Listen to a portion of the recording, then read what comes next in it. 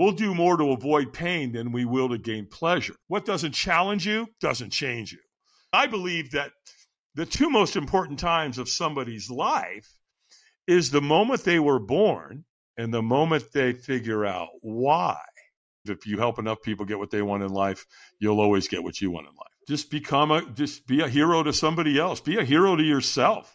Yes. And just make good, solid decisions. Stop looking for magical moments and create them. Create a magical moment. How do you create a magical moment? It's real simple. Start thinking about it. Your brain will figure it out. Go into Walmart and act dumb. Standing as you're getting ready to check out, the candy's right there.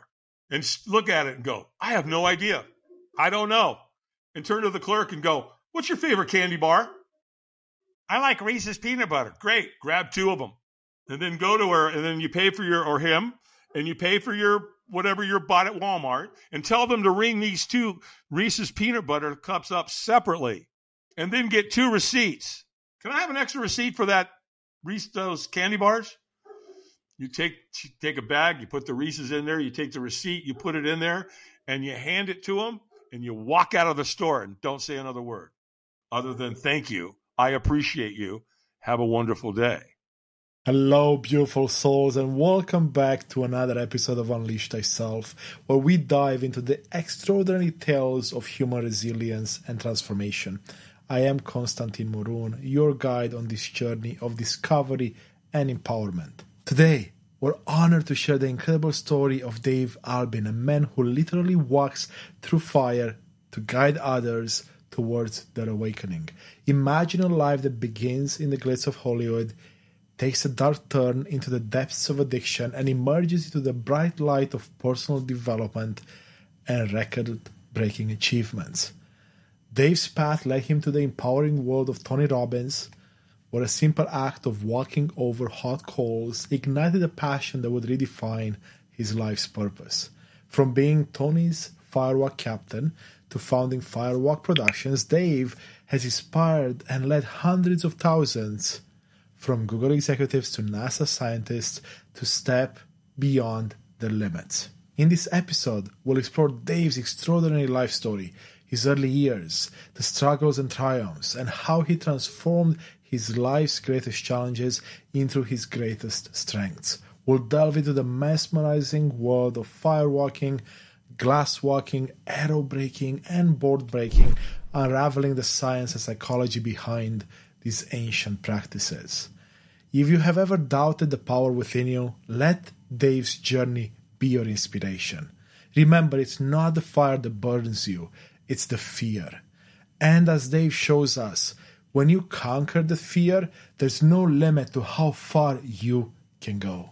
As we get ready to embark on this journey with Dave, a reminder to hit like, subscribe, and share your thoughts in the comments.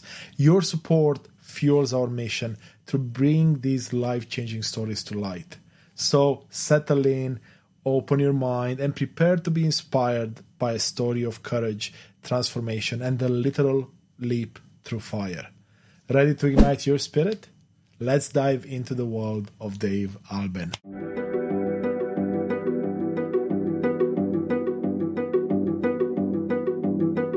Welcome back to Unleash Thyself. I am thrilled to welcome Dave Albin to the show.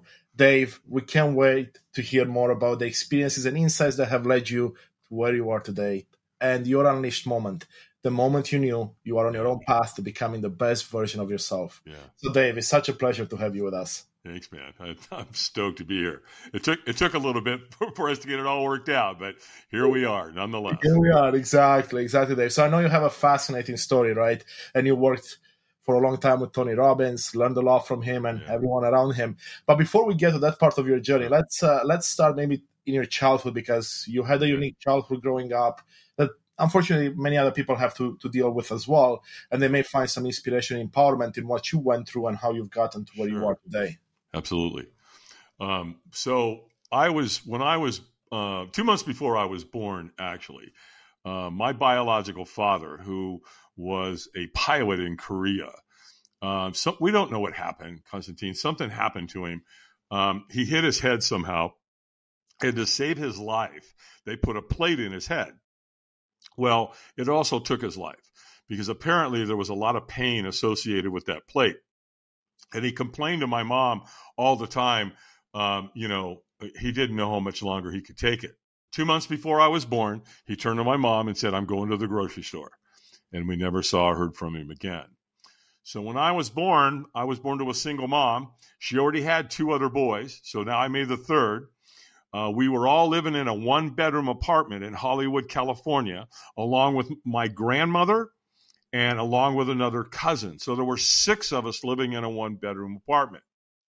And by the time I was 5 years old, my mom, who was working at the Roosevelt Hotel in Hollywood, very well-known hotel, she was a server, and she was also known as Rosie the Riveter during World War II. I come from an era, my parents, and that generation literally saved the world, right? Because my dad was in Europe fighting the Nazis. My best friend's dad was in Pearl Harbor defending against the Japanese. So while the men were away fighting, right, saving the world, the women were home. And they did everything, literally. They built the Jeeps. They built the airplanes. They made the ammunition. I mean, they did all of it. And my mom, affectionately, was known as Rosie the Riveter, which just meant that she was working for McDonnell Douglas and she built airplanes. Well, so she came out of the Depression along with the other 6 kids, my aunts and uncles, right? So she was no stranger to hard work, that's for sure. But she just couldn't keep up. She just wasn't making enough money to feed all those mouths. So she did a very loving thing. She put me up for adoption.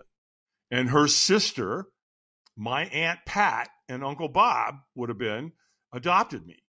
Well, now I don't know that they're my aunt and uncle. All I know is that I'm now taken off out of Hollywood, and now I live in Long Beach, California with Bob and Pat Albin. And at the age of 5. Well, I had a beautiful life, for the first 6 years.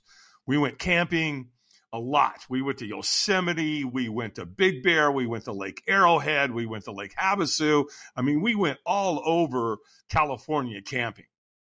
And they were just good people, I mean, my dad, Bob Albin, was a highly decorated military officer. He was a career military, so he was in the Army and the National Guard. So we had a nice house. We always had food on the table. I never needed anything. I always had pretty much anything you would want as a kid. I'm living in Southern California. I could ride my bicycle to the beach with my buddies. I mean, it was, you grow up in Southern California in the 60s. I mean, what a beautiful life that was, right? Well, when I turned 11, and the summer of 1964, on the first day of summer, my mom comes in and goes, David, come in the kitchen. Your dad and I need to speak with you. And I go in and I sit down, and my mom puts her hand on my hand like this, and she looks at me with tears in her eyes, and she says, David, we need to tell you something. And what we need to tell you is we're not your parents. What the hell does that mean? What do you mean you're not my parents? Of course you're my parents. That's like saying, the sky's not blue. Sure it is. I'm looking at it, right? So it was very confusing. And so that was a real turning point in my life when they told me that. In fact, she went on to tell me, she said, your Aunt Dean? I'm like, yeah. And she goes, she's actually your biological mother. And I remember thinking, I don't even like her, right? And the reason I didn't like her is because she was always touching me.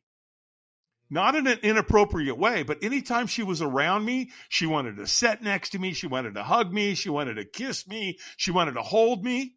Well, duh, I was her son. But I didn't know that, right? I wasn't putting 2 to 2 together there. I had no idea.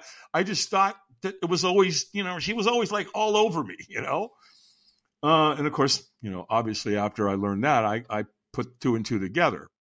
Well, shortly after they told me all this, by the way, let me back up. When I was 5 and they adopted me, they both stopped drinking. I think they might have recognized that they had a problem with alcohol way back then. And shortly after they told me this, they both started drinking. I mean, literally within a couple of weeks of them telling me this, they started drinking. And man, that's when things took a really hard turn, because this really wonderful guy, Bob Albin, who's now my uncle, but is, he's been my dad, man, when he drank, he turned into a really ugly human. Mom, Pat would drink, but I think she was just drinking to try to keep up with Bob. She wasn't as mean and as nasty as he was. Now, in his defense, being a military officer, he had been working in the Pentagon. We came out in 1963 in the Bay of Pigs, right, with all the missile crisis and the missiles that were in Cuba, and all that missile crisis thing was going on. Kennedy had just been assassinated in November of 1963. So the country was in turmoil, that's for sure. And so maybe it was a combination of that and the pressure, and all of a sudden now he's not my dad, whatever. I just know that they both started drinking. Well, they left one day. They went to the store, wherever they went. Back in those days, you could do that, right? You could leave your kids home. It was no big deal. You just call the neighbor across the street and say, hey, Karen, Bob and I are going to the grocery store. David's home. If he needs anything, can he come knock on your door? Yeah, of course. Tell him to come over now. I'll make him a bologna sandwich, So that's how things worked back then. Yep. So when they left, I knew where the booze was. They were hiding it in plain sight. It was in a cabinet right there in the kitchen. I went over, opened the cabinet, took out that big old bottle, half gallon, I guess it was, of brandy, and I'm just looking at it. And I'm like, what is this stuff? Why is it that when they drink this, they turn into these really ugly people? So I said, well, let's find out. And I poured it about half full in a coffee cup, Constantine, and guess what? Boom! Down it went. Well, you know what, bro?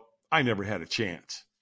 I was an alcoholic right on the spot at 11 years old, because I started thinking alcoholically, like hiding it, and I wanted more, and the whole game of alcoholism.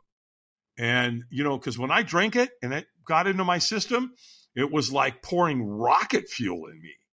It was just, I felt like I could, you know what I mean? You feel like you're strong and you can do this and you can do that. And, the whole lie really is what it is. And that progressed. It just got worse and worse and worse. I drank more. And again, this was at 11. And by the time I was a teenager, I was doing hard drugs. By the time I got to high school, my junior year, at the very beginning of the year, probably within a month of my junior year, they pulled me into the principal's office and said, Albin, you're out. We're expelling you from our school. And I was violent. I was dangerous. They did the right thing. Get him out of here. And so I left, and I literally went and got a job that day at the biggest grocery store in the state of California. And I joined the Retail Clerks Union. And so within about a year of me getting that job, I was making like $8 an hour. Now, keep in mind, man, this is in like 1972. $8 an hour is like what now? 8,000? I mean, a lot. It's a lot, right? Yeah, it's a ton. And so, I bought a Mach 1 Mustang. I moved out of my house with my parents. I got my own apartment in Belmont Shore, California, which is a really cool place in Southern California. Elton John lived down there in the, close to Belmont Shore. Hey, it's Constantine here, and I want to take a brief moment to truly thank you for being a part of this incredible journey of transformation. You are the reason we are creating this content. I see you and I appreciate you. Your support truly means the world to me. I want to ask you for a small favor. I'd love for you to join our mission by hitting like, subscribe, or leaving a thoughtful comment or review. Your engagement helps others discover these insights, and together we can continue to unlock the power of authenticity and personal transformation. And if you want to reach out directly to me, send me an email at constantine@unleashthyself.com. I value any and all feedback. Thank you for being a part of this movement. Now, back to the episode. So it was a really cool place. And so my life, though, was kind of good. I was making money, but, it was also really bad on the other side. And so I got married, I got divorced. I got married again, I got divorced. And the second wife literally got me out of California. By the time I was in my early to mid 20s, I was in a lot of trouble. I was dealing with people that, let's just say they weren't real nice people. And if you didn't pay them back their money, they would teach you a really, really intense lesson. I'll just leave it at that. And so I relocated to the East Coast. And then after my second divorce, I met a bartender. Imagine that, right? And she had 3 kids. And I got married, and I love these kids. And I thought, if you get married, maybe you'll settle down with these 3 kids. I mean, that was my intention. And, of course, that didn't work. You have to quit for, other reasons, if you will, more powerful reasons. And so on June 8th, man, of 1988, after all the alcohol, all the drugs, heroin, cocaine, all of it, when I woke up that morning, that was threshold for me. That was it. I'm done. I'm not doing this anymore. I'm in so much physical and emotional pain. All I want is it to stop. And the only way I thought of doing that is put a bullet in your head, right? Because I wasn't wrestling with there's a heaven or hell or no. I'm in pain. I want it to stop, and this will stop it. And it dawned on me that I'm got 3 kids. I was living in the basement. The rest of the family was upstairs. They were pretty much staying away from me. And I remember going, dude, if you kill yourself, if you pull that trigger, you know what? You're killing those 3 kids too, because they're going to live. They're the ones that have to deal with the aftermath of you killing yourself, right? Because, the cops are coming, the morgue's coming, the investigation, it's going to permeate through school, all around the neighborhood. I mean, this was all going through my head. And I remember thinking, dude, you can't do that. That's wrong. And, we kind of know today when somebody commits suicide, you kill everyone else around you. And so in a moment of compassion, I said, okay, you can't do that.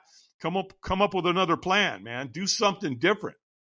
Well, the next thing I know, the thought in my head was call Alcoholics Anonymous. And you know what's interesting about that? I didn't know who AA was. I had no references, nothing. I didn't know anybody that was in AA. I'd never been to an AA meeting. I have no idea where that thought came from, yet there it was. And so I followed through. I called Intergroup, and I got a woman on the phone who was willing to talk to me. And I affectionately, to this day, name her Madge. And the reason I call her Madge is because she talked like this. She probably smoked 2 packs of Pall Mall non-filters a day. Really raspy voice, I'll never forget. And that beautiful soul saved my life. Because she was drilling me, man. She was in my face because she's the gatekeeper. Right? She's the person who's going to call someone to come pick me up if she thinks it's valid, right? So you've got to prove to her that you're worthy of that phone call. Well, apparently I must have done a pretty good job, because the next thing that happens is here comes this guy named Lauren, pulls up to my house. I get in the car with him, and he took me to an all-men's group of Alcoholics Anonymous called the Stepping Stones Group of Alcoholics Anonymous in Fairfax, Virginia. And he stayed with me all day. I went to 4 meetings that day. I went to a 12:30, a 4:30, a 6:30, and an 8:30 meeting. And when I was there, they gave me what's called the Big Book of Alcoholics Anonymous. And they just opened up the front page where it was blank, and they wrote in there, before you take that first drink, call one of us. And they wrote their first name and their phone number, and they gave me that book when they sent me home that night. Well, I went home that night, and miraculously, I didn't take a drink. How I got through that night, I have no idea. 8 o'clock the next morning, my phone rings, and it's John from AA. And he's like, hey, Dave, good morning. How you doing this morning? And I'm like, how do you think I'm doing? I want to kill somebody, and I might start with you, pal. Calling me 8 o'clock in the morning. And John's like, yeah, I hear you. No problem. He goes, look, let me come do this. Let me come pick you up. Let's go to breakfast, and I'll take you to a meeting. And that's how it started, man. Perfect strangers willing to give me everything and willing to just grab me and hold me and help me and talk to me and encourage me and inspire me and teach me about the steps and teach me about sponsorship and teach me about how to live your life sober one day at a time. And so 2 days turned into a week, and a week turned into a month. And when I got to a month, they gave me one of these, a medallion. It said 1 month of sobriety. And then I got one at 2 months, 3 months, 6 months, 9 months. Gave me another one at a year. And this last June 8th, here in 2023, I picked up one for 35 years. So I'm one of the ones that got to AA and it stuck. I fell in love with AA. AA became my new drug, if you will. I was addicted to it, because it was such a warm, welcoming, incredible group of men and women who were there to basically not only stay sober themselves, but to help another alcoholic achieve sobriety. That's how it works. And so, what's interesting about that is that, the only place I ever really felt at home was a grungy, shitty little bar somewhere where it was dim lighting and you didn't see anybody. You could just sit there and drink, or an AA meeting. Wow. And so what happened there was I was up late at night all the time in my early days of sobriety because I had insomnia. Oh my gosh, my sleep patterns were all over the place.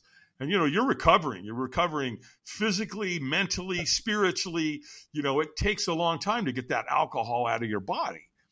And so again, I'm up late at night all the time. Well, 3 o'clock in the morning, I'm up late one night watching TV, and guess who's on the television? Tony Robbins. Tony Robbins. There he is, Mr. Motivation himself, Gunthy Ranker, right? Selling his 30-day program called Personal Power. And when I first listened to him, I'm like, what an ass, man. I don't like this guy. I couldn't stand him because he's all motivated and encouraging, and I'm not motivated, right? I'm miserable. And he said a couple things, though, that really got me, man. One of them, he said, we'll do more to avoid pain than we will to gain pleasure. And I thought, whoa, okay, well, that's kind of why I drank, because I was either trying to avoid pain or gain pleasure. And I did that for a long time, and it didn't do either one, right? That had escaped me a long time before I actually decided to, it was time to quit. And but the other thing he said that really got me was the way we make decisions in our life is we're motivated out of inspiration or desperation. And I remember thinking, whoa, okay, he's got my number. I mean, because I'm pretty desperate, right? Yeah. And so I bought it. Pulled out my American Express card, bought it over the phone, and they sent it to me. Came in a big box, and it came on these little white things called cassette tapes, right? Most of your listeners won't even know what those things are, man. If you go to the Smithsonian, you can see them. They're right there next to reel-to-reel and 8-track tapes. So I plugged them in, man.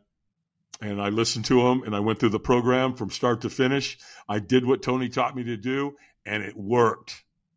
And so I started making it. Not only was I changing my life with the 12 steps and the encouragement of AA, but now I'm being introduced to the personal development industry, right? Which is a really magical connection. Because I was literally the only one in my group, in my home group, right, that was, getting involved in the personal development industry. In fact, one of my buddies came to me one day. He goes, "What's wrong with you, man? You're all motivated and shit all the time, right?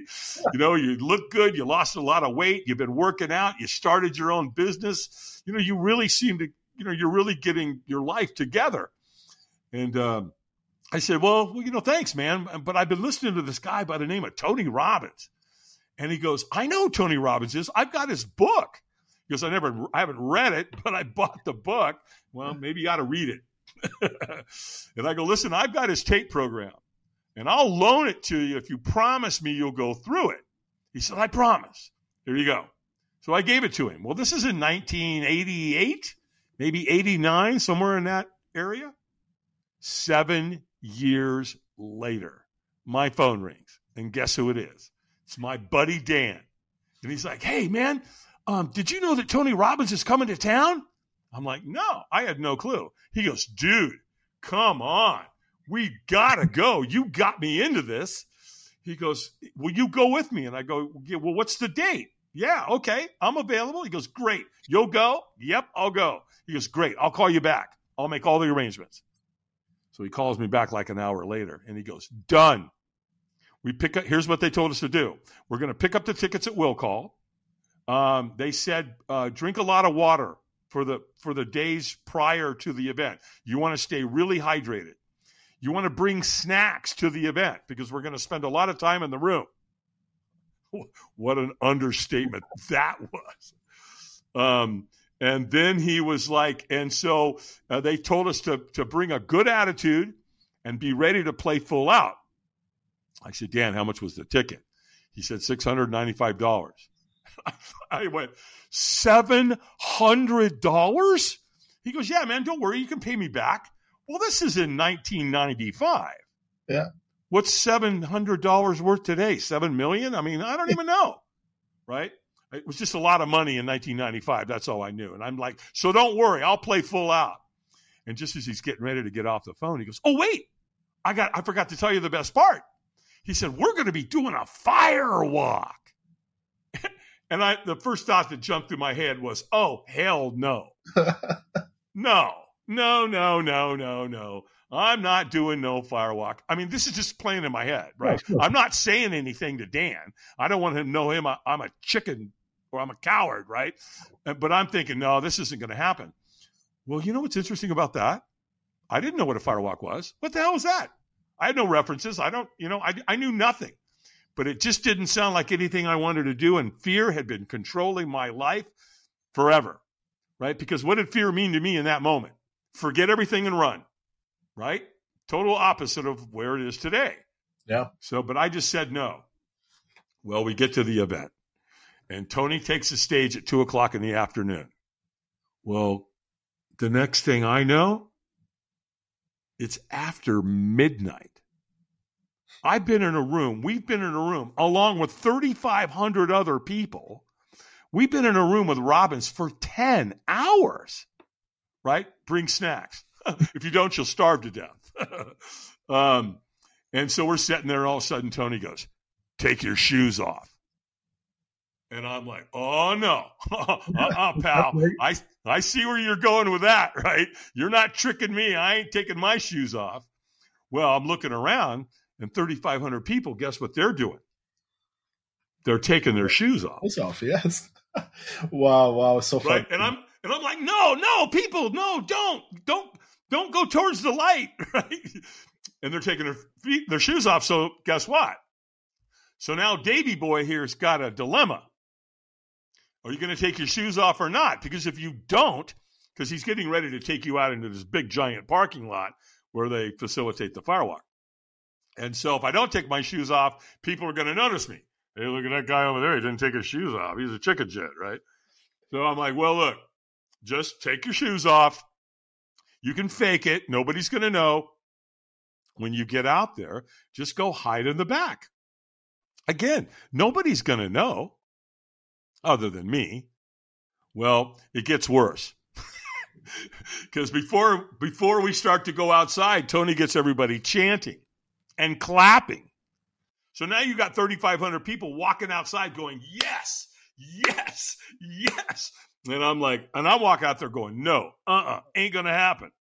What gets worse, because when you actually physically get outside, he's got African drummers, right? So now it's everybody's clapping and chanting, and the drums are dun, dun, dun, dun, dun, dun, dun, dun, dun. I mean, Constantine, what a dog and pony show this is, right? It's unbelievable. Intense. It's super, super intense. So I go and I hide out. I position myself in the very back, right? Well, to facilitate a Firewalk for 3,500 people, they built a giant fire over in the corner of the parking lot. And it's probably 30, 40 feet wide, and it's probably every bit of 70 feet long. And they just stoke it with wood all day long, just cords and cords and cords of wood. Well, after 10 hours, it renders. It leaves this giant, beautiful blue flame pile of coals. It's gorgeous, right?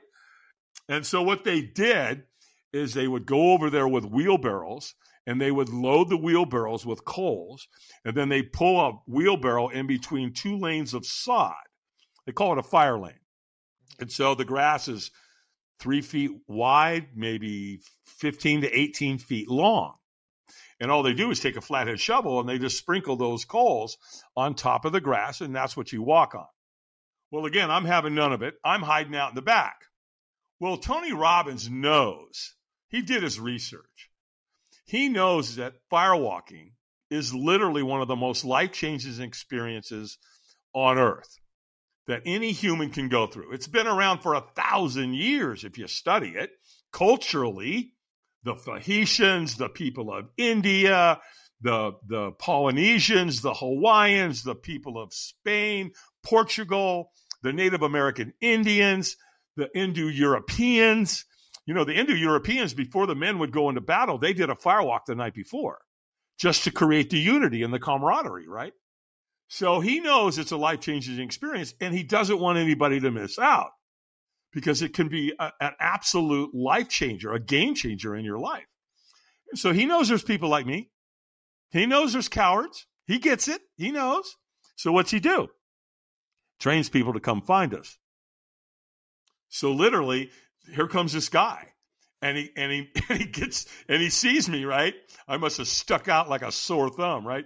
He looked at me and he made eye contact. And I think Tony trained him purposely. When you make eye contact with these people, don't take your eyes off of them.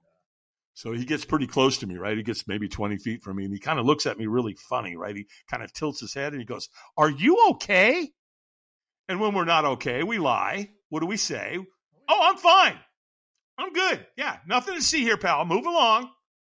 Well, he looked at me and he said, "So, hey, man, are you going to walk tonight?"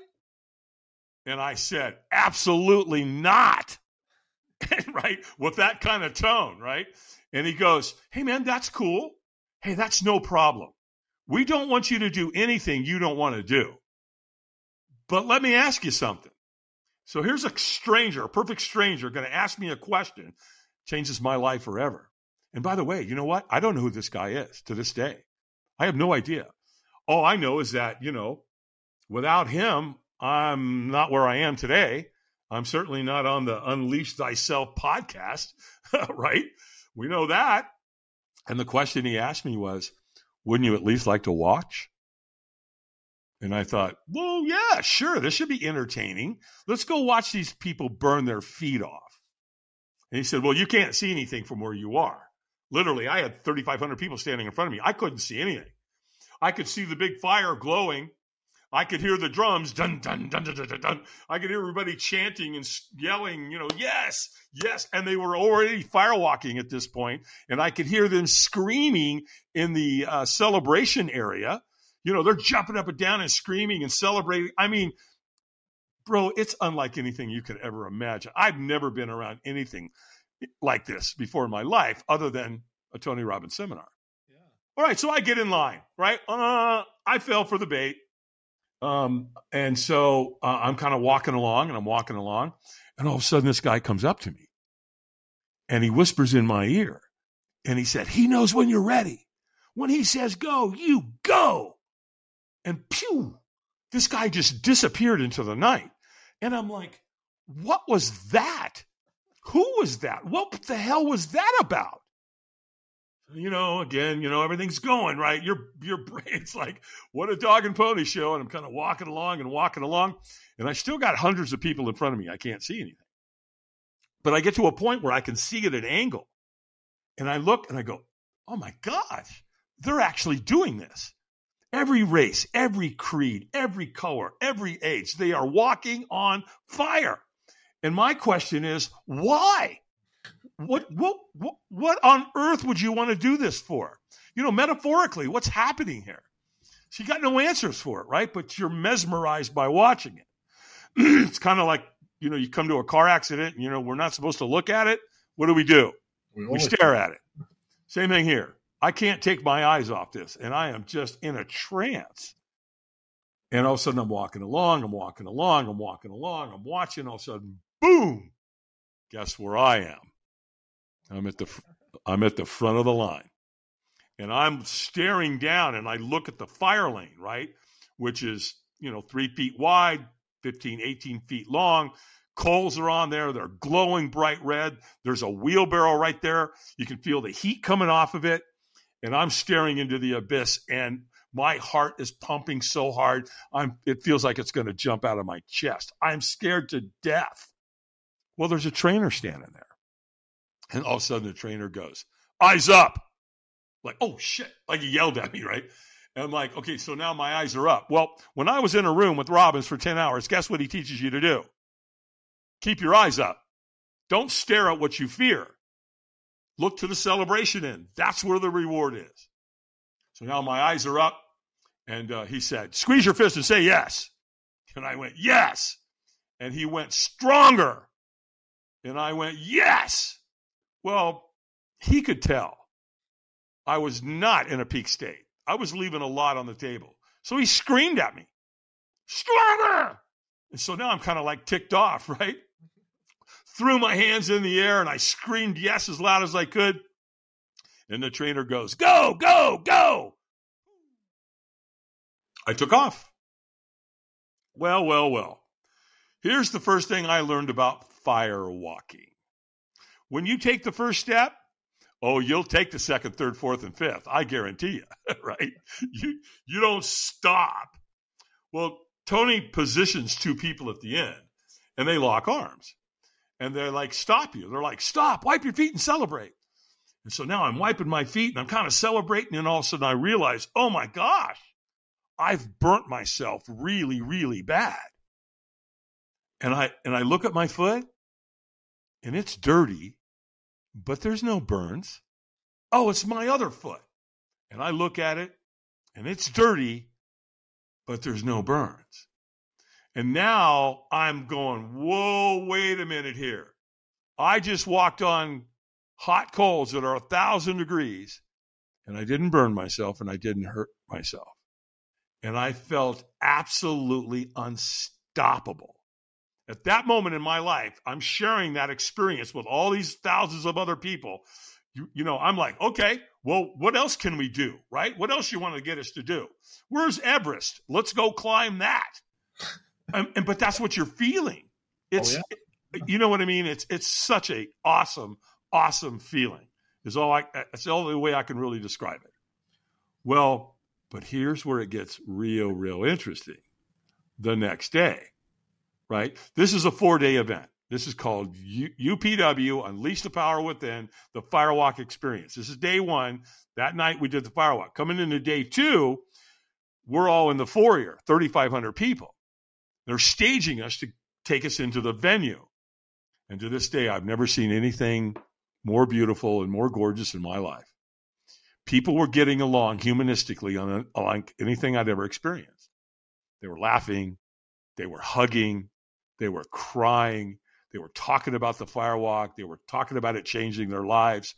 And our self-worth, our self-confidence, and our self-belief about ourselves were all raised together collectively.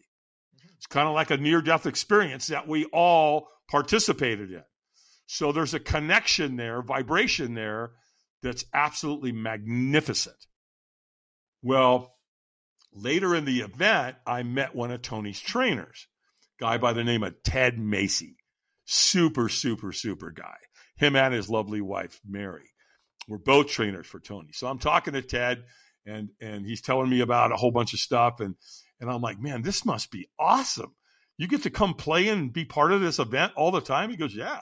He goes, it is, man. He goes, it's an unbelievable, it's total immersion, man, because you get to come be part of this and around this. And it's definitely going to influence you. It's definitely going to rub off on you. And he goes, and as a matter of fact, you see all those people over there with the black shirts that have got the pink writings on the back? I'm like, yeah. He goes, they're volunteers. They're just like you. They are people that came to a Firewalk and then have come back to volunteer and help with the events. He goes, so if that's something you think you might want to do, when you get home, call Robbins Research, and they'll send you an application to become a crew member, volunteer crew member. And so I did that. And about 7 weeks after I turned in that letter, I got a letter in the mail. And it said, Dave Albin, congratulations. You've been selected to crew with the Anthony Robbins companies in Fort Lauderdale, Florida. Well, my foot was in the door. No pun intended. And that, I crewed probably 5 or 6 times. And, you're spending a couple of grand every time you do that, because you got to pay your airfare depending on where the event is. You got to pay for your hotel. You got to pay for all your travel. You got to pay for everything. So it's easily a couple $1,000. Well, after I think, again, 5 or 6 events, I got offered a subcontracting position. So, my application showed that I was ex-military and that I had a security background. And so they offered me a position to help take care of Tony's celebrities, which was crazy awesome, right?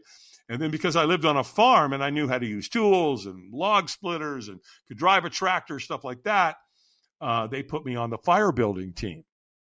And then they put me on as the assistant captain. Now, this was all happening in 95, 96, and 97. Well, 2003, my life took another turn. Tony brought me in and he offered me the captain's position, which just meant that I would be in charge of all of Tony's firewalks globally. Wow. Yeah, right. I mean, are you kidding me? And because, I originally declined it because I homeschooled my kids. And they said, oh, okay, well, we kind of missed that. So what if we paid to have your kids travel with us? Would that make a difference? Well, yeah, that could probably make a difference. And so sure enough, man, my kids got to travel with their dad and their mom. My mom would help them with their schoolwork while we were at events. And their very first event was just a horrible experience. They had to go to this crappy city called Sydney, Australia. And of course, I'm being very facetious. So yeah, so my kids' very first event was Sydney. And then the next thing you know, we're all over the world. That was in 2003. 2005, we went to London and we set a world record.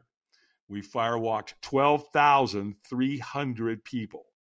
Now, I want to disclose, full disclosure here, Guinness Book of World Records was not there. So it wasn't documented. But here's what I can tell you. There's never been a firewalk anywhere close to 12,300 people, unless, of course, we're talking about another Tony Robbins seminar. So, talk about just a magical experience every time you would do a firewalk. In 2014, my life took another turn. I'm driving down the road, my phone rings, and it's Google. And they're like, are you the Dave Albin that does the firewalks for Tony Robbins? I'm like, yeah, what can I do for you? And they said, well, if you're not under any contractual obligation or non-compete, we'd like to talk to you about hiring you. I'm just like, well, homeboy's a free agent, man. What you got going on? And so they had an event that was a 9-month curriculum that 148 executives, Google executives, had gone through. And this was going to be their graduation. And they were going to have a big lunch, a celebration. And they wanted to anchor in the experience with a firewalk. Well, they wanted to do it in the middle of the day. And I said, nope, Dave will not do it in the middle of the day. It's a safety issue. I've got to be able to see the color of the coals, and there's just a lot to that. I said, however, we could do a glass walk, and I'll show them how to walk on broken glass.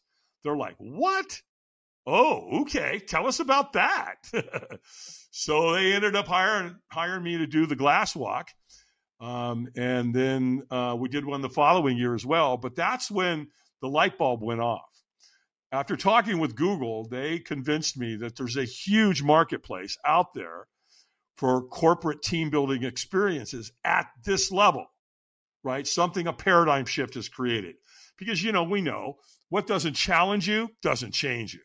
So you go sit in a seminar for 5 hours and you don't get up and do anything, it's probably not going to be life-changing.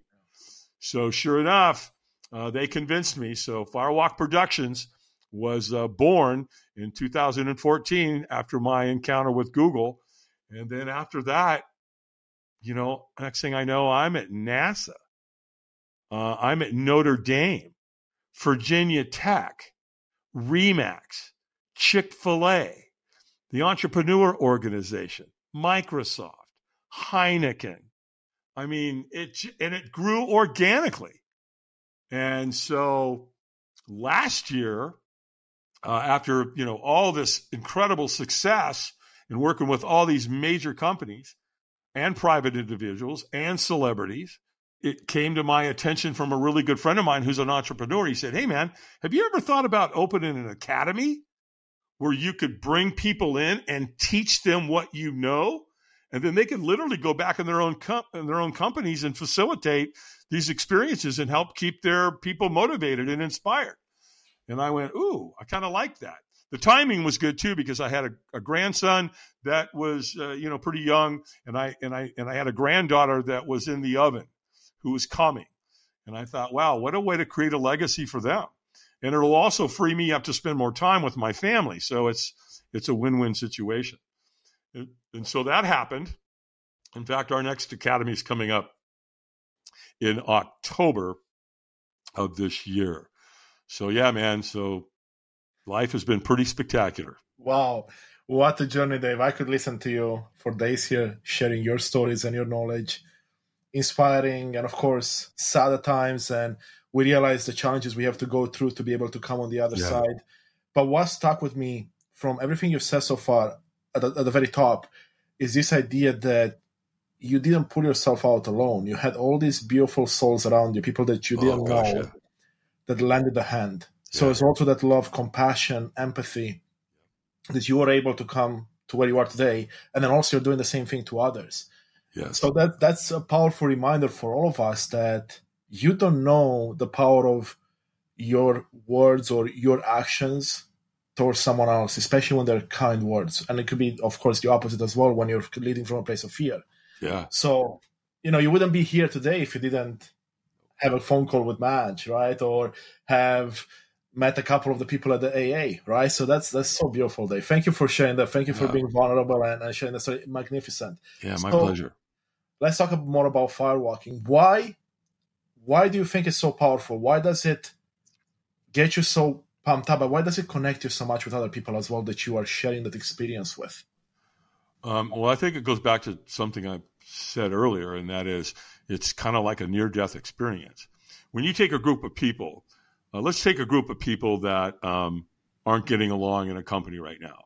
They're fighting over masks, let's say, or they're fighting over vaccines, or they're fighting over the political landscape, or they're just, maybe it's a combination of all of it. And there was a time where they were all getting together. They liked each other. They communicated humanistically. And then let's say they got ripped apart because of, maybe a certain pandemic. Well, guess what happens? Production goes boop. And when production goes down, profitability goes down. And the CEO, he or she's got to figure out how to fix it. So what do? What are you going to do? Take them golfing? You're going to take them on a scavenger hunt? I mean, what are you going to do? So Navy SEALs don't become Navy SEALs by sitting in a classroom. Because, again, what doesn't challenge you doesn't change you. Yeah. There's a reason they take the Navy SEALs as part of their training out and do the night swim. And they put them in the ocean off the coast of San Diego. And there's like 30 different species of sharks. And they tell them that. But what do? They teach them how to deal with a shark. If a shark comes up on you, don't back down. You back down, you lose. And same thing in life. So, metaphorically. So when you take a bunch of people, and here's what I've done. I took the Firewalk to another level. And here's how I did it. I include the board break experience. Right? It's a simple martial arts move. Anybody that's been in martial arts has broken a board with their bare hand because when they graduate in belts, right? When you get your white belt, yellow belt, green belt, blue, purple, up to brown and black, they typically will break a board with their bare hand. So they'll use their palm, they'll use their elbow, they'll use their knee, they'll use their foot. And so what we did is I took that experience, and here's what I do. I have them write something on front of the board that they want to move towards, a goal, if you will. I have them write anything on the back of the board that they need to move away from. We've all got something that we're doing that we know we shouldn't be doing, write it on the back of the board. It stops tonight. The third thing I do is I have them write anybody's name on the board that they're in conflict with.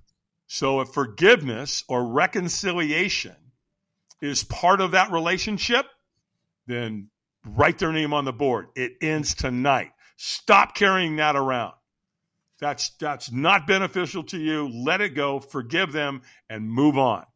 And that's coming right out of AA, right? We know how powerful forgiveness is. We also know how powerful resentment is and what it can do to you, right? And then the other thing that I do that creates the rite of passage side of the Firewalk is I have them write anybody's name on the board that they've lost. So now I invite that ancestral energy to the Firewalk by writing their name on the board. So we take them outside, they break the board, we circle them back, they do the Firewalk, and then they come back and then they add that board to the fire. So that's a big, giant, emotional experience. They're all in, their brain is like in the moment. It's all going on right now. We get it on video. We get the pics for them. And then at the end of that, I do something also really powerful. And that is I call it the Ho'oponopono heart hug. And so what we do is we hug the opposite way that we normally do. Yes. So we embrace and you hold on, close your eyes. And so now you're holding another human being. And for a lot of people, that's really super uncomfortable. And the question is, why? It should be the total polar opposite. So if you're uncomfortable, that tells you something that's going on in your head. Let's fix it. So now you're hugging, and I have them take 3 cleansing breaths. So I have them take a real deep breath in and hold it. And I'm telling, hold it, hold it. And I bring my voice down. And then they start to relax. And then I have them exhale. Then I have them take another deep breath in and get all that air and oxygen down into their diaphragm. And then when they're either coming into that second breath or exhaling on that second breath, something magical happens. Their hearts calibrate and start beating at the same time. Yes. And once that connection's made, boom, now you're connected. So like you've got a whole bunch of people here standing doing this, and all of a sudden, all of them, their hearts start connecting at the same time. Woo-hoo. Super, super, super powerful. And then, so once I've done it once, I kind of look at the group and go, yeah, they need to do it again. And I'm going to keep getting them to do it until I get them out of here and get them here. Yes. And once I got them here, we got them. And then basically I hand them back over to the CEO and say, there you go. Let's see how they play together on Monday morning. Then the other thing that we do is we give them one of these. And what is it? It's the calls from the Firewalk. It's the calls, okay. It's the calls from the Firewalk. And it can say anything here, Constantine, you want it to say, right? I firewalked in 2023 with Google or NASA or whoever, right? Yeah. So we can brand it, obviously, with the customer's name. And then you would not believe what people say and speak about these, after, a week or a month or even a year. They treat it like a baby, man, and they put it on their credenza. They stick it on their desk. It's a really, really super powerful way, to connect them so that they see what they did every day. And back to your question, what happens? Well, because if you walk on coals that are 1,000 degrees, what else can you do? What other lies have you been telling yourself? Right? Because fear, you know me, I just told the story of coming into the Firewalk. Nope, not doing it. Hell no. Wouldn't you like to watch? One stranger. Can you imagine this guy, one stranger, asked me one question, and then look what I did after that? Wow, it's unbelievable. It is. And, it kind of saddens me that, I know it's okay, but some guy walking around out there has no idea that he influenced one man who has influenced 500,000 people. And how many people did those people influence, right? You nailed it, right? So what did they go do in one guy? So I'm just hoping that, he got a whole bunch of really good mojo in his world simply because he's like, well, why are all these really great things happening to me? Well, maybe it's because you influenced that guy who influenced that person, those people, all of them collectively who influenced, several million people. never underestimate what a small group of people can do to change the world. Indeed, it's the only thing that ever has, right? Because I believe that the two most important times of somebody's life is the moment they were born and the moment they figure out why. That guy who asked me that question, I believe, has figured that out. He knew he had a very, really important job. He needed to make sure to get every single person across that fire that he possibly could, because he knew it was going to transform their life at a really, really high level. One of my mentors said to me, he said a lot of things to me over the years, but one of the things he said to me one time was, every human has two lives, and the second one starts when we realize we have only one, right? So, yeah, that's really where that all comes from. So, yeah, it's collective consciousness. Yes. Together at the same time. They wrote all that stuff and their commitments and their convictions on the board. They broke the board with their bare hands. They came around. They did their firewalk. They added their board to the fire. They came back. Everybody's heart started beating at the same time, and their brain said, this is where humans are supposed to live. This is how we live. And this, a lot of that too rubbed off on me from AA, because in the preamble of Alcoholics Anonymous, it says straight up, when anyone anywhere reaches out, I want the hand of AA to be there. And for that, I'm responsible. So, I knew that I was in the right place, doing the right thing, changing people's lives with the Firewalk.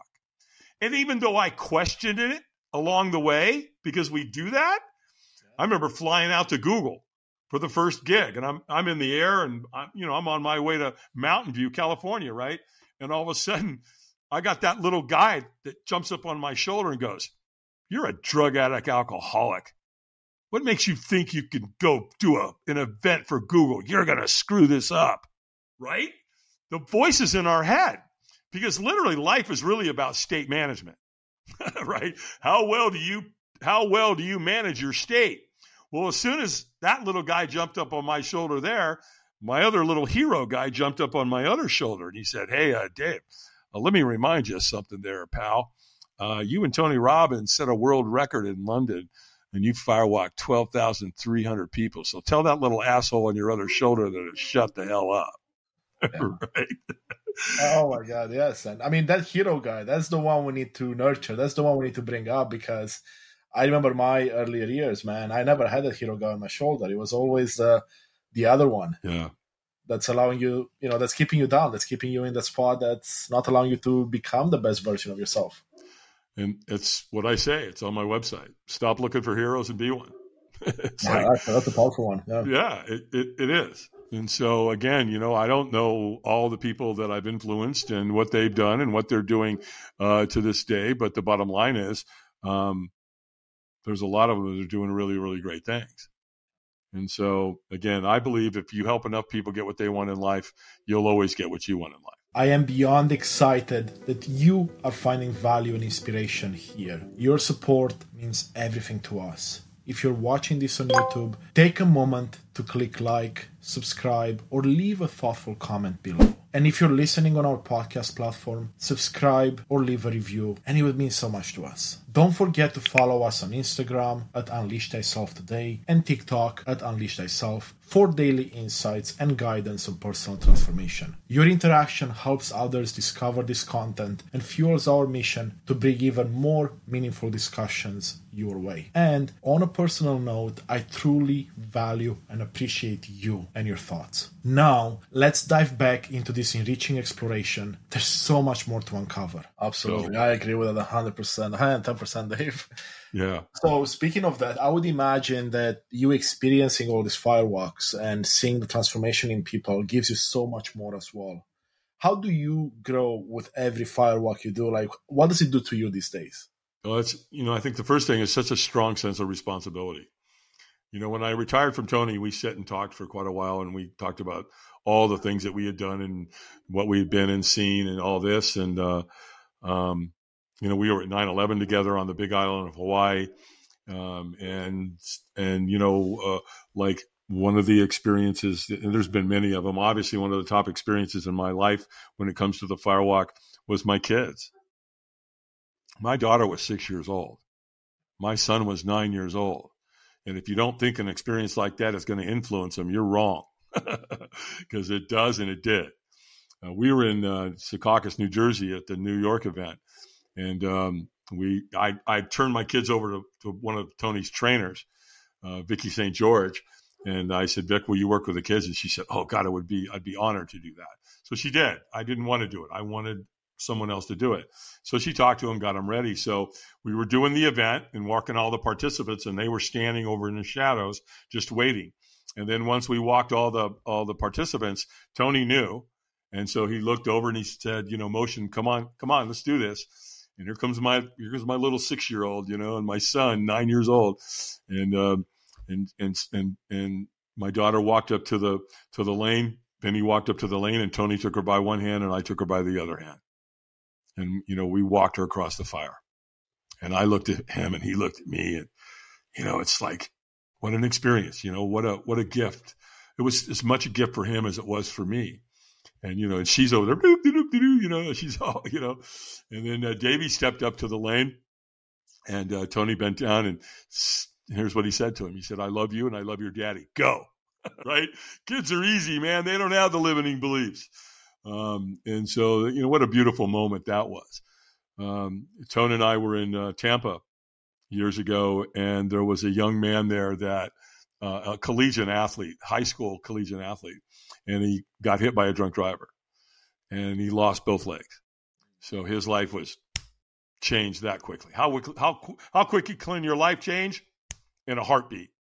And so he was obviously, he was struggling that his identity was completely over. He had no identity. Can't run, can't play football, can't play baseball, can't wrestle, can't do this, can't do that.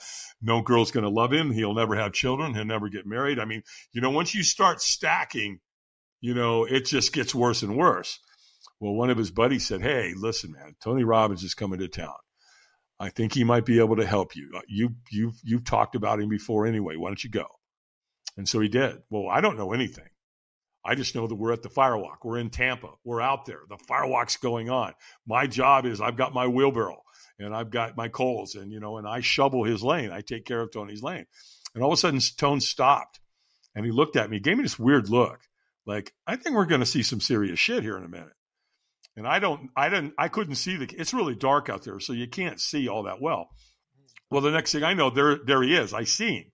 And he's in this, I don't know, he's in a wheelchair 2.0 or something, because it's kind of like an aluminum one, whatever. It's kind of like, he can move it and twist it. And it's, it's a pretty cool wheelchair. And all of a sudden he's there at the front of the lane, and Tony bent down to say something to him. And this kid goes, no, go, I got this. And he moved his wheelchair and he positioned his torso, and all of a sudden, whoop, he came off of that thing, flipped, landed on his hands, and walked across the fire on his hands. And Tony and I looked at each other, after I helped him get back in his chair and did all that, kind of my job. Tony and I just looked at each other like, holy shit. I mean, how often in life do you get to see or witness something like that? What the human spirit is capable of. When you see somebody Firewalk and they're standing there and the fear's on their face and the apprehension, they're scared to death. I know. I know exactly what that fear felt like. And then all of a sudden, boom, they walk. And within what, 4 seconds? Now look at them. They're jumping up and down and they're celebrating. Their whole life has been changed, transformed right there in 4 seconds. And so it's not a question if the Firewalk works for me. I'm way, way, way, way on the other side of that, because not only did it for me, I've seen it do it for literally tens, hundreds of thousands of people. So, the acronym for fear shifts immediately. It goes from forget everything and run to face everything and rise. Right? So now you're telling yourself something completely different. And you got to be really careful about what you tell yourself.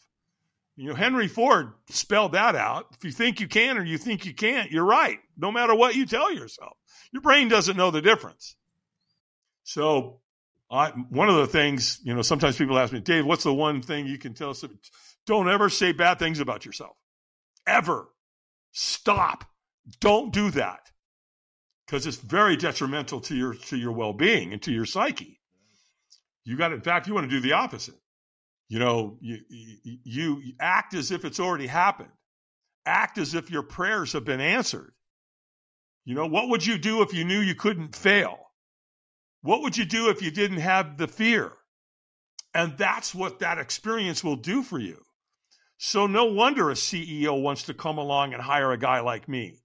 Because they're smart. They do their research. They know what's out there. That information's out there. And they come to me and go, here, Dave, here's a check. Take care of it. Change my people. Clean it up when you're done. Thank you very much. And then there's those that, too, are like me. They want to come and they want to learn. They want to learn how to do this, right? Like the glass walk, obviously firewalking isn't always logistically possible for a variety of reasons. So we create the glass walk experience because that's easy. I just pull into town with a suitcase. Right? I don't need a permit. I don't need anything, right? I don't need to talk to a fire marshal. I don't need to talk to the venue. I don't need to talk to, pretty much I pull in.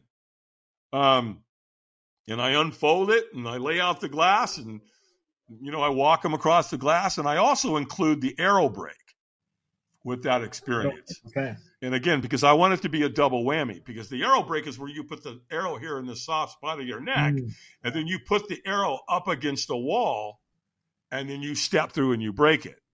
Well, that's a super, super powerful experience for a woman who's been abused, because if she's been choked or grabbed around the neck or anything like that, because it's so proximity to the neck, it's a very, very powerful breakthrough experience. So I like, the arrow break with the glass walk. And again, it's a double whammy, right? You get two really powerful experiences literally for the price of one, if you will. So, again, it just comes back to sometimes people don't need a lot other than just a little bit of encouragement. Yes. A little tiny encouragement. Right? Get them a reminder of how strong they are, right? Deep down. Exactly. What they have forgotten over all the years. Yeah, because, if you want to know the truth is the chances of being born are 1 in 400 trillion. What do you think? That's luck? No. You're here for a reason. Because, the bottom line is, if you look at things ancestrally, if you go back in your family heritage and your ancestral part of it, if you go back just 12 generations, how many people is that? And they played a role in you being here. Because without them, you're not here, right? Because you had to have parents. You had to have grandparents. You had to have great-grandparents, great-great-grandparents, great-great-great-grandparents, all the way back. Well, back then, your great-grandparents, their life was a lot harder than ours is now. Because when they got up every day, they had to go kill the rabbit. They had to go out in the fields and grow their food. They had to do everything. They had to sew their own clothes for the most part. So life was different. Life was really, really hard if you go back just a couple generations. But the number of people that are involved, just 12 generations, 4,094 people. 4,094 people went through incredible struggle, hardship, pain, suffering. And of course, there was good and joy and happiness and love and all that intermixed. But life itself was a whole hell of a lot harder than it is today. And so I kind of like what Grant Cardone said about this. He said, in every ancestral, as it moves forward, there's typically somebody in that line of family who rises up. And for that, I believe we're responsible. Look at my life. Man, I better be grateful for what I've got. I better be grateful for what I've got. I better be grateful for what I've got. And for that, I believe we're responsible. Look at my life. Man, I better be grateful for what I've got. I better be grateful for what I've got. I say it all the time. Look, if you find me and I'm not grateful, bitch slap me. Right? Because that's ridiculous. I sponsored this kid in AA one time, Mark, and what a beautiful soul he was. And he used to say all the time, if you're not grateful for today, what day are you waiting for? So, just be a hero to somebody else. Be a hero to yourself. Yes. And just make good, solid decisions. Yeah, I mean, Dave, if you're going to be a hero to yourself, imagine who else is going to benefit from it, right? That's how I see it these days. You work on yourself, you get yourself to the state where you love yourself, you know you're being the best version of yourself, and then everyone else around you will benefit. Yeah. And to your point from earlier, I don't even know how many lives you'll impact. Nope. For the better, which is the beauty in this. You don't. I love, sometimes I say all the time, stop looking for magical moments and create them. Create a magical moment. How do you create a magical moment? It's real simple. Start thinking about it. Your brain will figure it out. Go into Walmart and act dumb. Standing as you're getting ready to check out, the candy's right there. And look at it and go, I have no idea. I don't know. And turn to the clerk and go, what's your favorite candy bar? I like Reese's peanut butter. Great. Grab 2 of them. And then go to her, and then you pay for him, and you pay for your whatever you bought at Walmart, and tell them to ring these 2 Reese's peanut butter cups up separately, and then get 2 receipts. Can I have an extra receipt for those candy bars?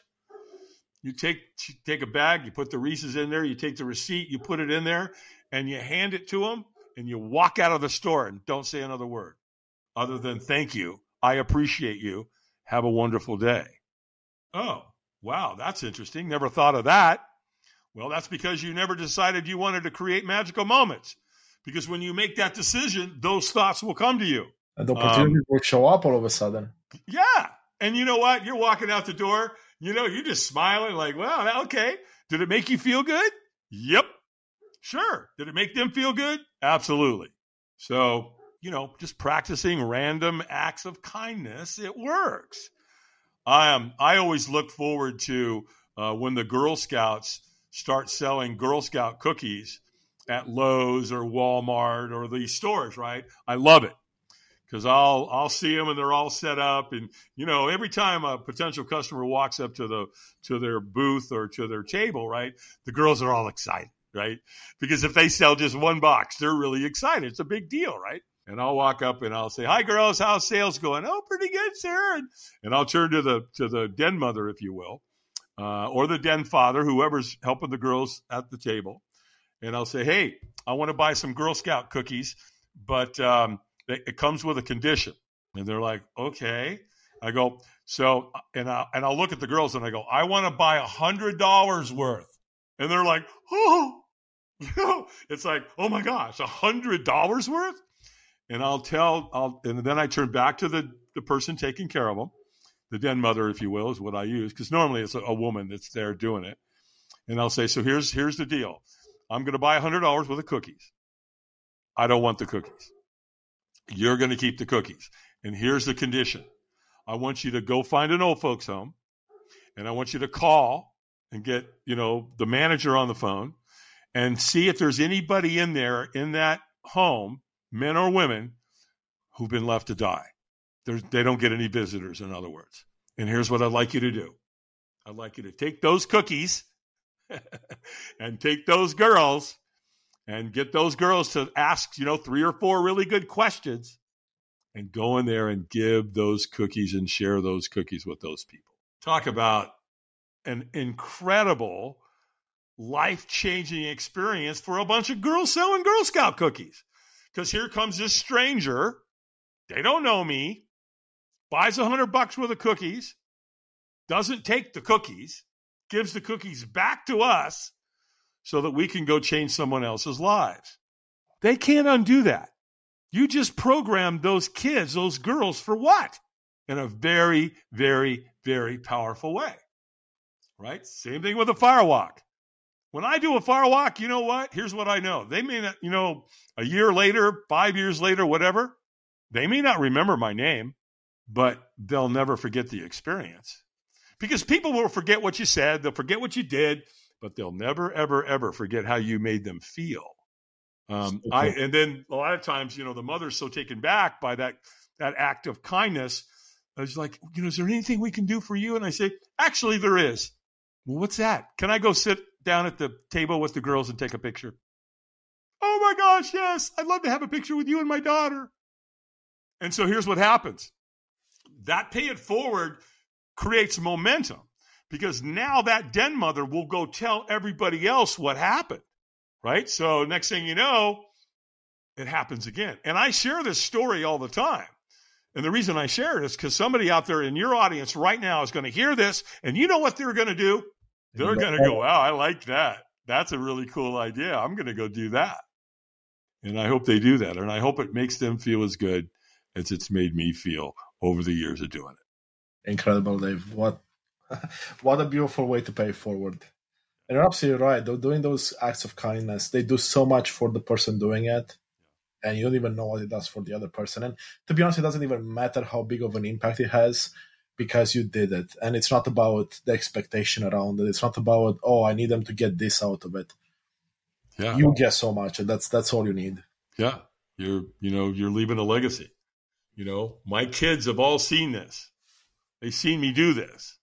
When I go into a restaurant, I treat the server like he or she is a god, a goddess, or a king.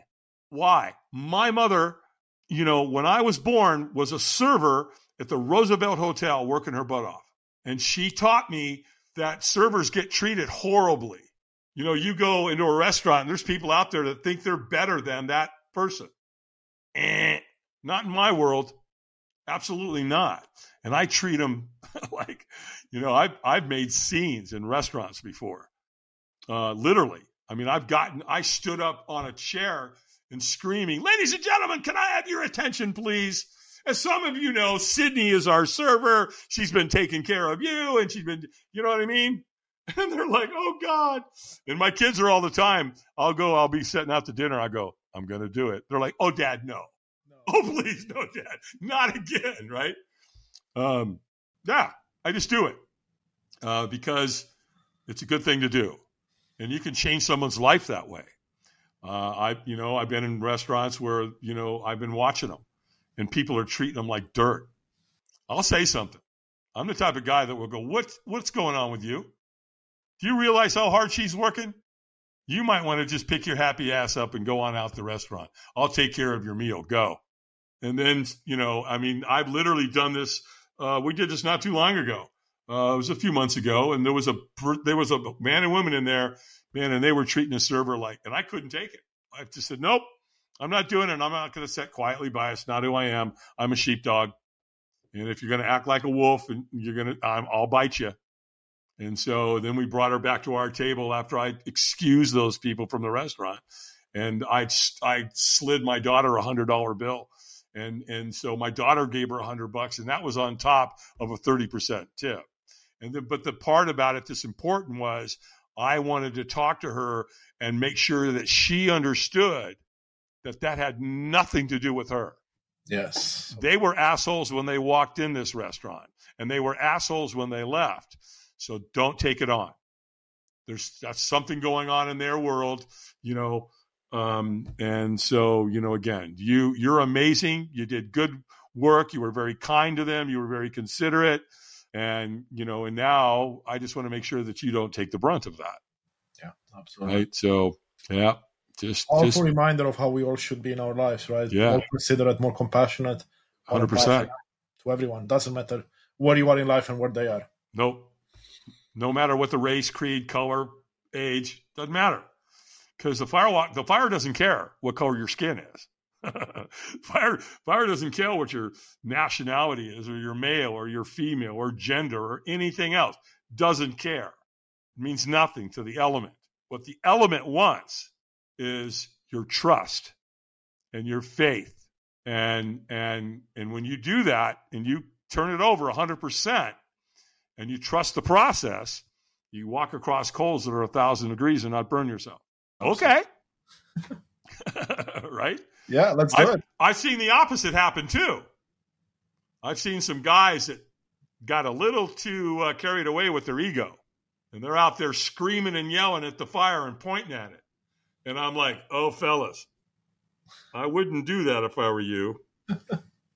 Literally, they go to walk.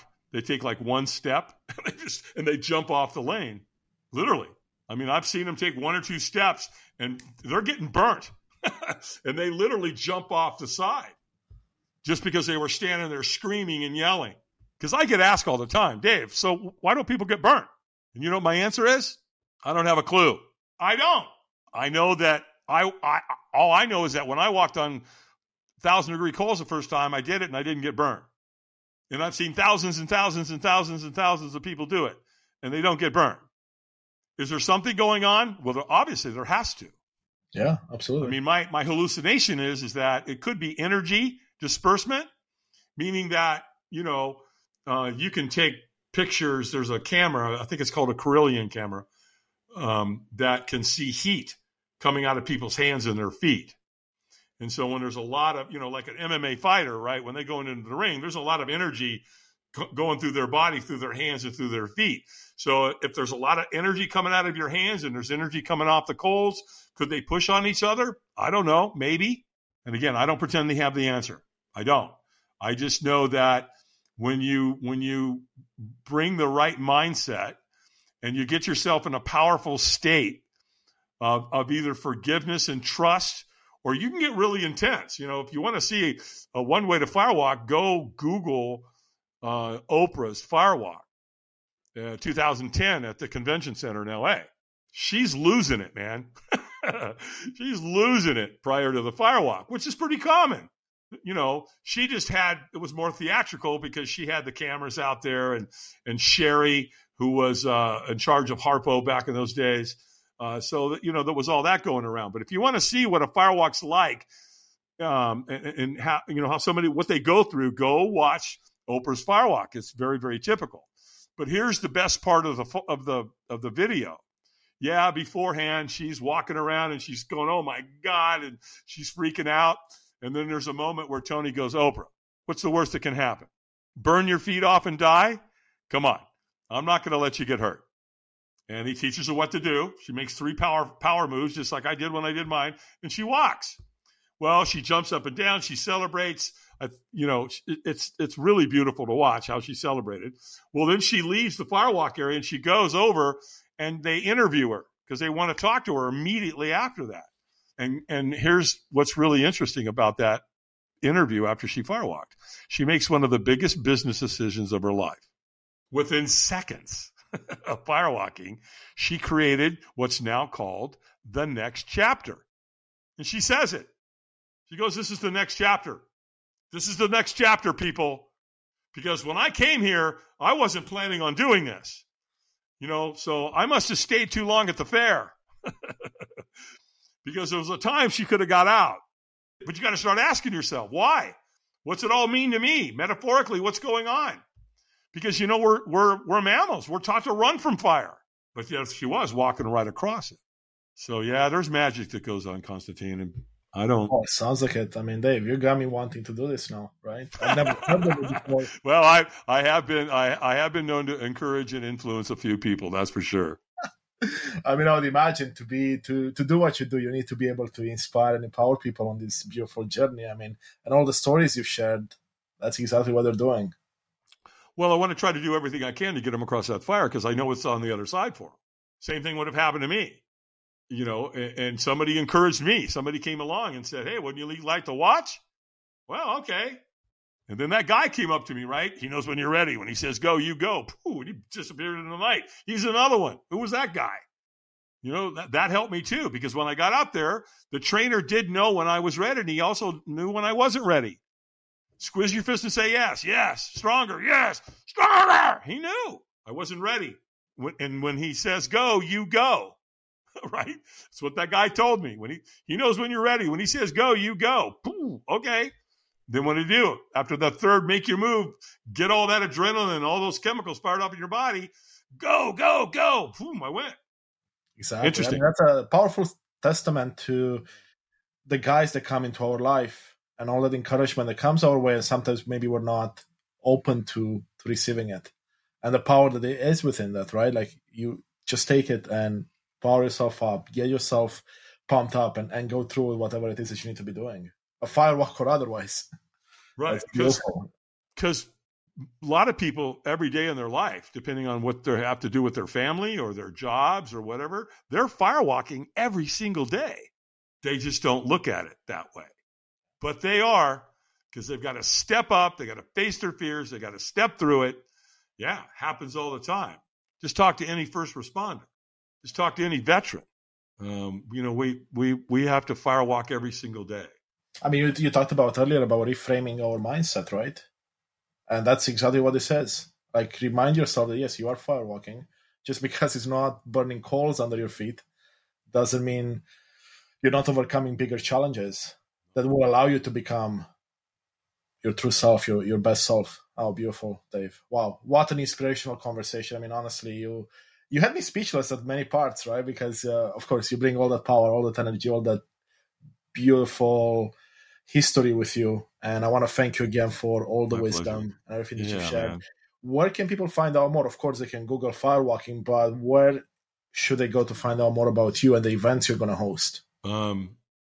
Just go to our website. It's all there. It's firewalkadventures.com. So it's just one word, firewalkadventures, plural with an S on the end, .com. Everything's there. The academy's there, the firewalking, the glass walking, how to get a hold of me, how to set up discovery calls. It's all there. So beautiful. Now I got a Facebook page and a LinkedIn page and all that too. But if you go to my website, that's all there anyway. So you can go there and find my LinkedIn and find my Instagram. Though I'm not really big on. I try to do the best I can with my website. I try to do the best I can with LinkedIn, and then Facebook. But once you get into Instagram and TikTok and YouTube, and it's like, okay, I'm tapping out. Yeah, I hear you. I don't have the time for all that. One of my statements that I like to say a lot that I learned from Gay Hendricks in his book, The Big Leap, and that is, I've learned to stay in my zone of genius. I don't want to go outside my zone anymore. There's no reason to do that. Stop doing stuff that you're not good at, you don't need to do, and you can find someone else to help and have them do it for you. Well said. I love that. Yeah. Because it's true. Like, I mean, all of us, we're stretching ourselves too thin, right? We know what we're great at, but then we need to do all these other things. Yeah. And it's like, okay, well, you don't have enough time for the greatness, right? You don't have enough time to nurture that. Like right now, here with you. This is my superpower. This is my zone of genius. I've been given that gift. I know it. I'm very grateful to know and to use that gift. And so there's no sense me going out here and trying to do something else where there's somebody else that can do what I need to get done a whole lot better than I can, and they'll do it better, faster, and love it a heck of a lot more than I will. Absolutely. Well said, Dave. Yeah. Oh, wow. I love that. So before I let you go for today, is there anything else you want to share that we haven't covered? I know we covered so many beautiful topics, but is there anything that comes up that you want to share with the audience before we let them go as well? Sure. One final thing. Understand patterns in your life. Patterns are everything. There's a pattern to eating well and taking care of yourself. There's a pattern that you run, that you tell yourself to take yourself to the gym. There's a pattern with everything. And so patterns are critical. There's also a pattern into doing things that you're not supposed to be doing. And so interrupt those patterns. And, the bottom line is that we all, as humans, we make a story up about everything that we do. Everything things that happen to us, we create a story. Something bad happens to you, you create a story. Something good happens to you, you create a story. And so I know this. You want to change your life? Change your story. And finally, don't negotiate with yourself. Knock that shit off. If you say you're going to get up at 6 o'clock in the morning, get your happy ass out of bed and get up at 6. Don't sit there and go, well, let me sleep another 30 minutes. No. Understand that's a pattern. And notice how that pattern is not serving you. This is what people that, you sit back and go, wow, why are they so successful? And look, they do this and they do that. What is it that they know that I don't? They know patterns. and they know how to interrupt them, and they know how to follow through on the things that they say that they're going to do, and they don't negotiate with themselves. Follow their lead. Success leaves clues. Amazing stuff, Dave. Everything has been so beautiful. I want to thank you so much for your time today and for your wisdom. And I can't wait to continue following your journey and everything that you end up doing with your company and, of course, with the Academy and everyone else that's learning from you. Thank you so much. Yeah, thanks, brother. Let's do it again. Thank you so much for joining us on this exploration of personal transformation. Your presence and engagement are at the heart of what we do, and I sincerely appreciate you, your time, and thirst for knowledge, inspiration, and empowerment. Please consider showing your support by hitting like, subscribe, leaving a comment, or writing a review. Your engagement not only fuels our mission, but also helps others discover these insights. For more daily guidance on personal transformation across the mental, emotional, spiritual, and physical realms, be sure to visit our website at unleashthyself.com. You can also find us on Instagram at Unleash Thyself Today, TikTok and YouTube at Unleash Thyself, and there we post daily content designed to inspire and empower you on your journey. If you have any specific thoughts, questions, or feedback, I truly value your input. Or if you'd like to have a conversation with me or work with me, please feel free to email me directly at Konstantin@unleashthyself.com. I would love to hear from you. Together, we're building a community united in authenticity and purpose. Once again, thank you for being a part of this movement. Until next time, continue to embrace your true self and live a life on purpose, with purpose. See you in the next episode.